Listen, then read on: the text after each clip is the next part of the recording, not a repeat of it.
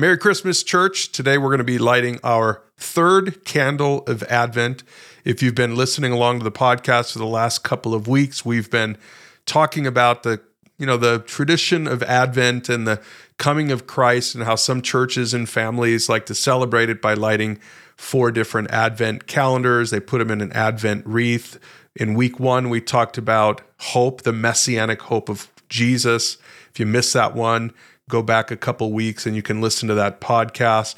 Last week, we talked about the second candle, the candle of peace, which is all about shalom. It's not the kind of peace that the world is talking about. It's the kind of peace that comes from God, that he makes us right with him. So once we can get right with God, then we can move on and we can feel inner peace, because if God forgives us, then we should be able to forgive us. And then that, of course, impacts the shalom that we bring into the world, especially at Christmas time, that we're peacemakers, that we're the kind of people that are sort of above the fray, that we don't take ourselves so seriously, but we're willing to forgive other people because Christ has forgiven us. And so that was shalom from last week. And today, we're going to talk about another one of these Christmassy words, probably another one of these words that you will see in your decorations, in your kitchen, or in your living room at Christmas time. And we're going to talk today about joy. And I want to start with a passage from Luke chapter 2. This will sound really familiar for those of you who know the Christmas story. In fact, you're probably going to be reading this at some point at church during your Christmas Eve service. Here's what it says, Luke chapter 2, verses 8 to 11. That night there were shepherds staying in the fields nearby, guarding their flocks of sheep. And suddenly an angel of the Lord appeared among them, and the radiance of the Lord's glory surrounded them.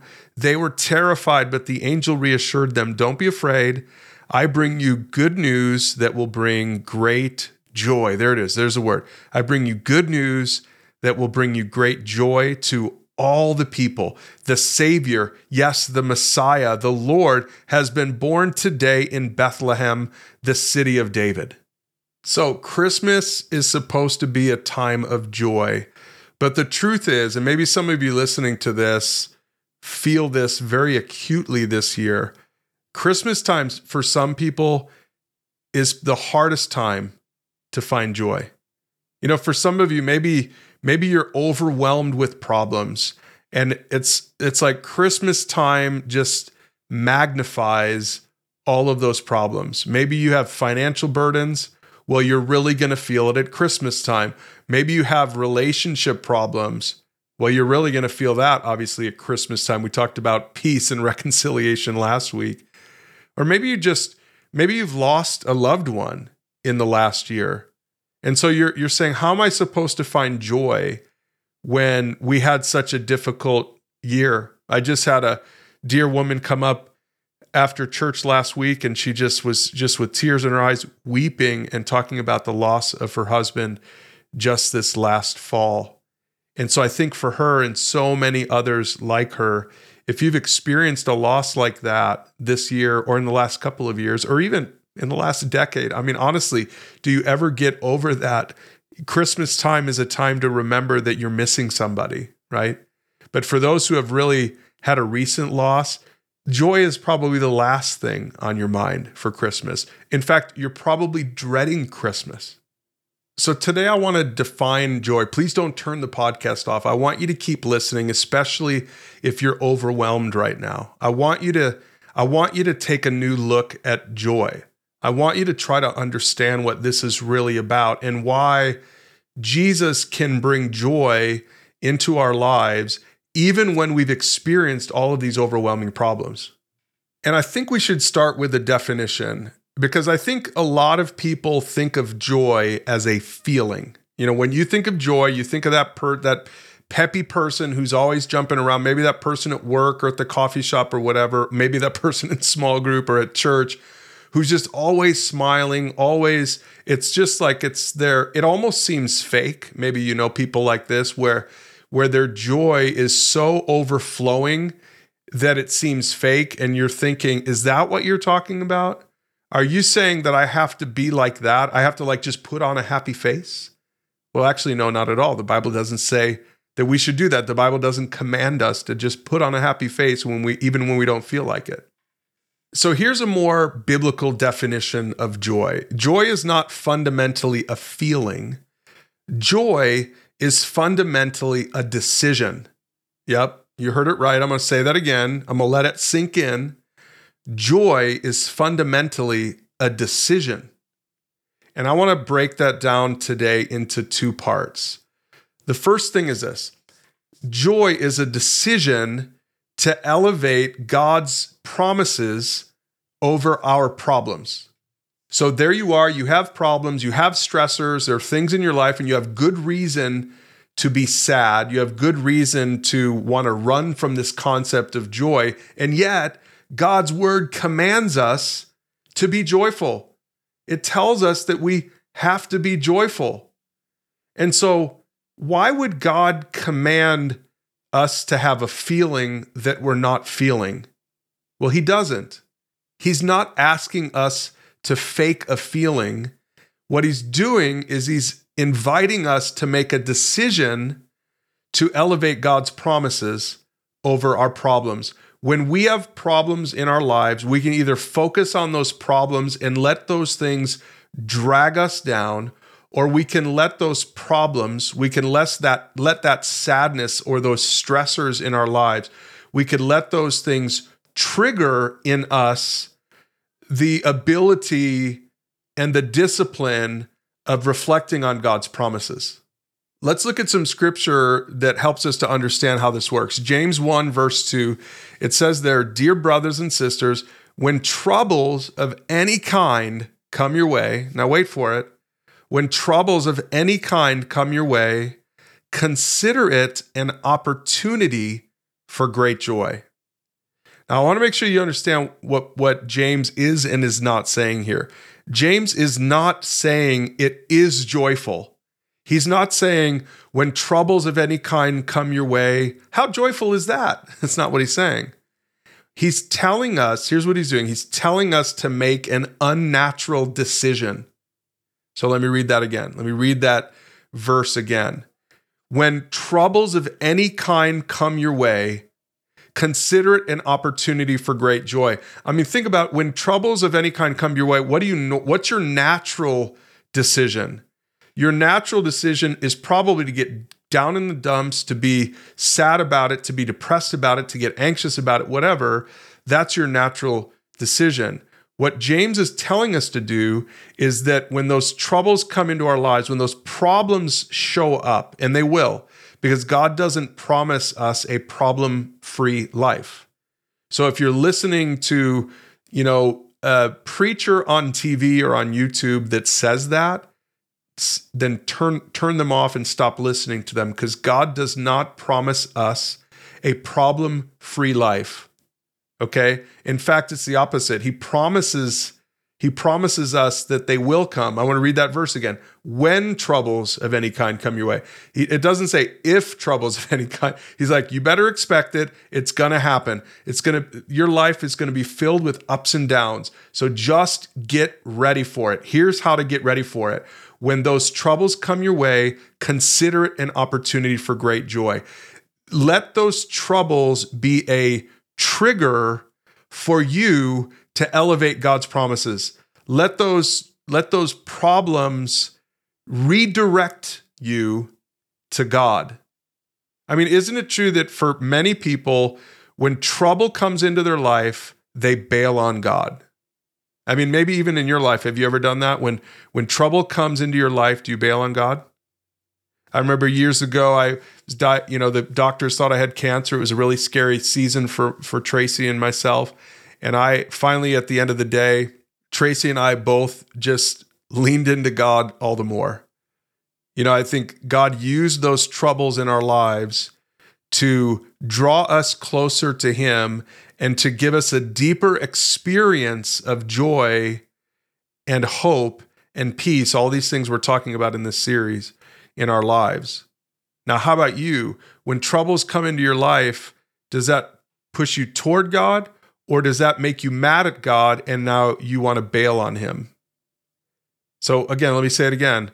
Joy is a decision It's not a feeling, it's a decision to elevate God's promises over our problems. That means that we're going to trust what God says more than what we see.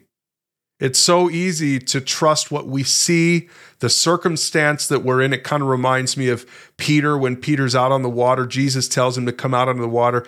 Peter starts walking on the water and everything's good. He's actually literally walking on the water like Jesus until he looks around at the storm. Can you relate to that? See, as long as Peter was focused on Jesus, he was fine. But as soon as he started focusing on the storm, that's when he sank. So joy is a decision to trust what God says, to take him at his word, to look into his promises and know what he says, rather than trusting the circumstances that can fluctuate in our lives. God doesn't fluctuate. God doesn't change. He's the same yesterday, today, forever. So he's an anchor in our lives. And that's where our joy really is rooted in. It's rooted in God himself. Now, the enemy is going to try to get us to focus on lies or half-truths, or he's going to want to get us to focus on our circumstances. That's just how he works. That's his strategy. So just be aware of it. Satan's been doing that since the very first couple, Adam and Eve, Genesis 3.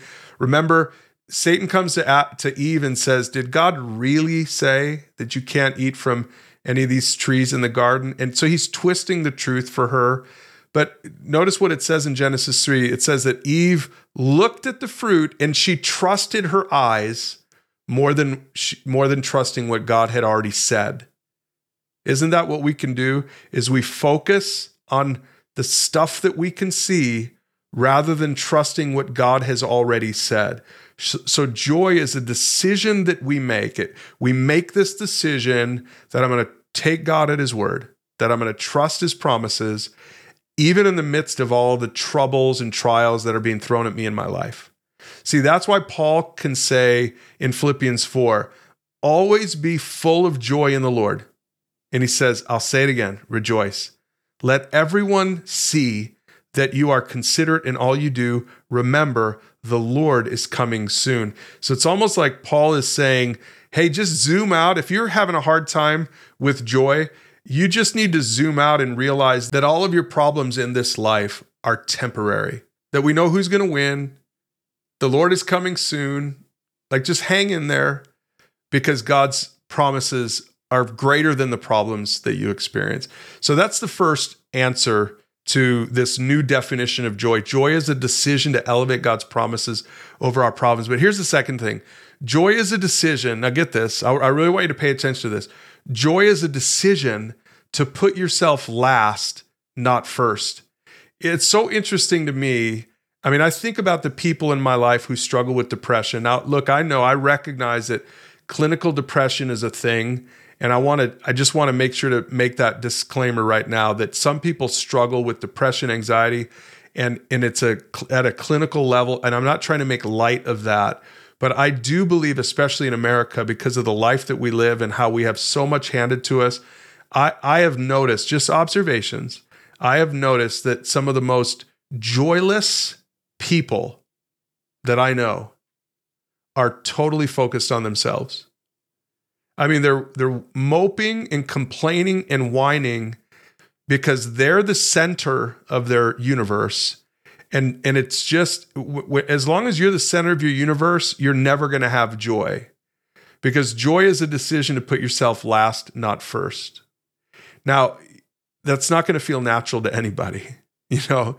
Nobody puts other people first. Now, some people maybe are a little bit more selfless than others, but the nature of sin is to think about ourselves first. And that's just how it works. I mean, I remember a time when our kids were little and we were at a picnic, a church picnic, and I go over there and I grab the food, I grab my hot dog, my hamburger, I grab my food, and I sit at a table, I start chowing down, and I look up and I see my precious wife with 2 plates in her hand, one for our son, one for our daughter. She wasn't even making a plate for herself yet.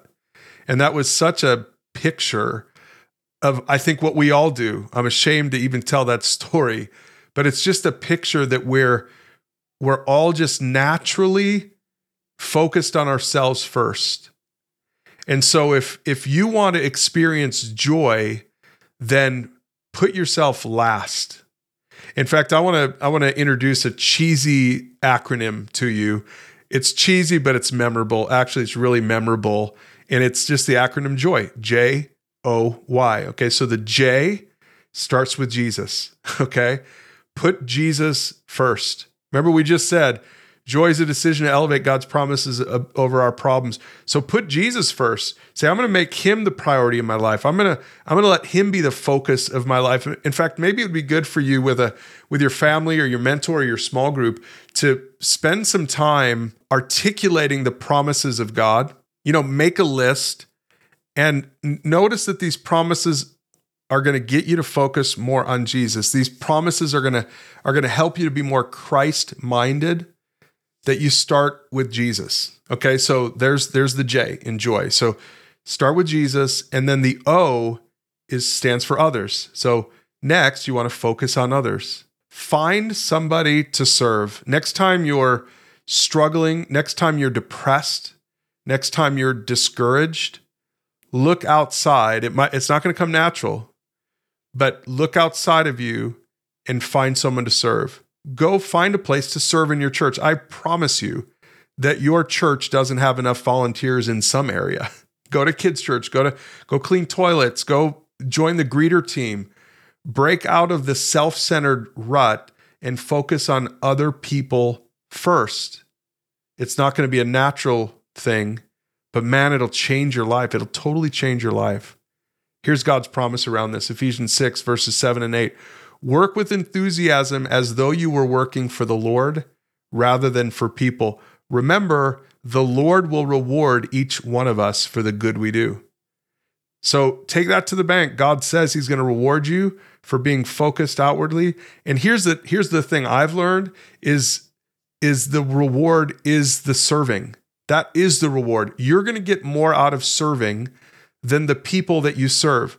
The same is true for mentoring. Everyone that I've ever encouraged to mentor someone, to disciple someone else, every single one of them says, I've gotten more out of this mentoring discipleship relationship than the person that I'm mentoring. That's just how it works. Paul said it in Galatians, it's more blessed to give than to receive. That's not just a catchy phrase for your living room wall. That's the truth. You are more blessed when you give. You're going to experience more joy when you focus on others. So J-O-Y, joy starts with Jesus. O, it focuses on others next. And then finally, the Y, yep, you got it, stands for you. So you come last. You put yourself last. And the crazy thing is, you're going to end up experiencing more joy because of it. Think about the most joyful person you know, like truly the most joyful person you know in your life. Are they self-centered? I bet you they're not. They're joyful, and it's expressed in their service of others. And if you know them from church, then it's probably also expressed in their connection to Jesus. That's what joy's about. It starts with Jesus, focuses on others, and then you come last. And man, does it change everything for you. Now, so I want to just finish up today's episode by talking about feelings, okay? Because remember what we're saying in this lesson is that joy isn't fundamentally a feeling. Joy is fundamentally a decision. Joy is a decision that you make to elevate God's promises over your problems. It's a decision that you make to put yourself last, not first. So are feelings ever a part of the equation? Well, yes, actually they are, but they come at the end. I mean, it's Christmas time, so think about the Polar Express. Think about like a train. Feelings are the caboose, not the engine. The engine is your decision, right? That's the engine. That you're making a decision to be joyful. And what happens in time is the feelings show up. Over time, our decisions will drive our feelings. So let's go back to James chapter 1, verse 2, and let's look at that verse again. Remember, it said, "Dear brothers and sisters, when troubles of any kind come your way, consider it an opportunity for great joy." What does that mean? That means that joy is going to come down the road. That troubles are what you're experiencing now, okay? And you're going to. It's a promise. It's a when. It's not an if. Troubles are going to come your way. You're going to have some of these struggles that are magnified in the Christmas season. Those financial burdens, maybe those relationship problems or heightened depression or anxiety, or just that sadness for that loved one that you lost. Look, those things are troubles that are bound to come into our lives, but they're opportunities for joy. That if we make the decision now to trust God in the midst of it, if we make the decision now to look outward and to put ourselves last and not to be so self-absorbed, then all of that stuff is an opportunity for great joy in the future. It's not joy yet, but the feelings will come down the road. That's the promise from God's word. But I want to say one more thing about all of this so that you don't get the wrong idea. Joy is not rooted in your decision. Joy is rooted in a person, a specific person, the Messiah, the Savior, Jesus. Again, Luke 2, what did it say?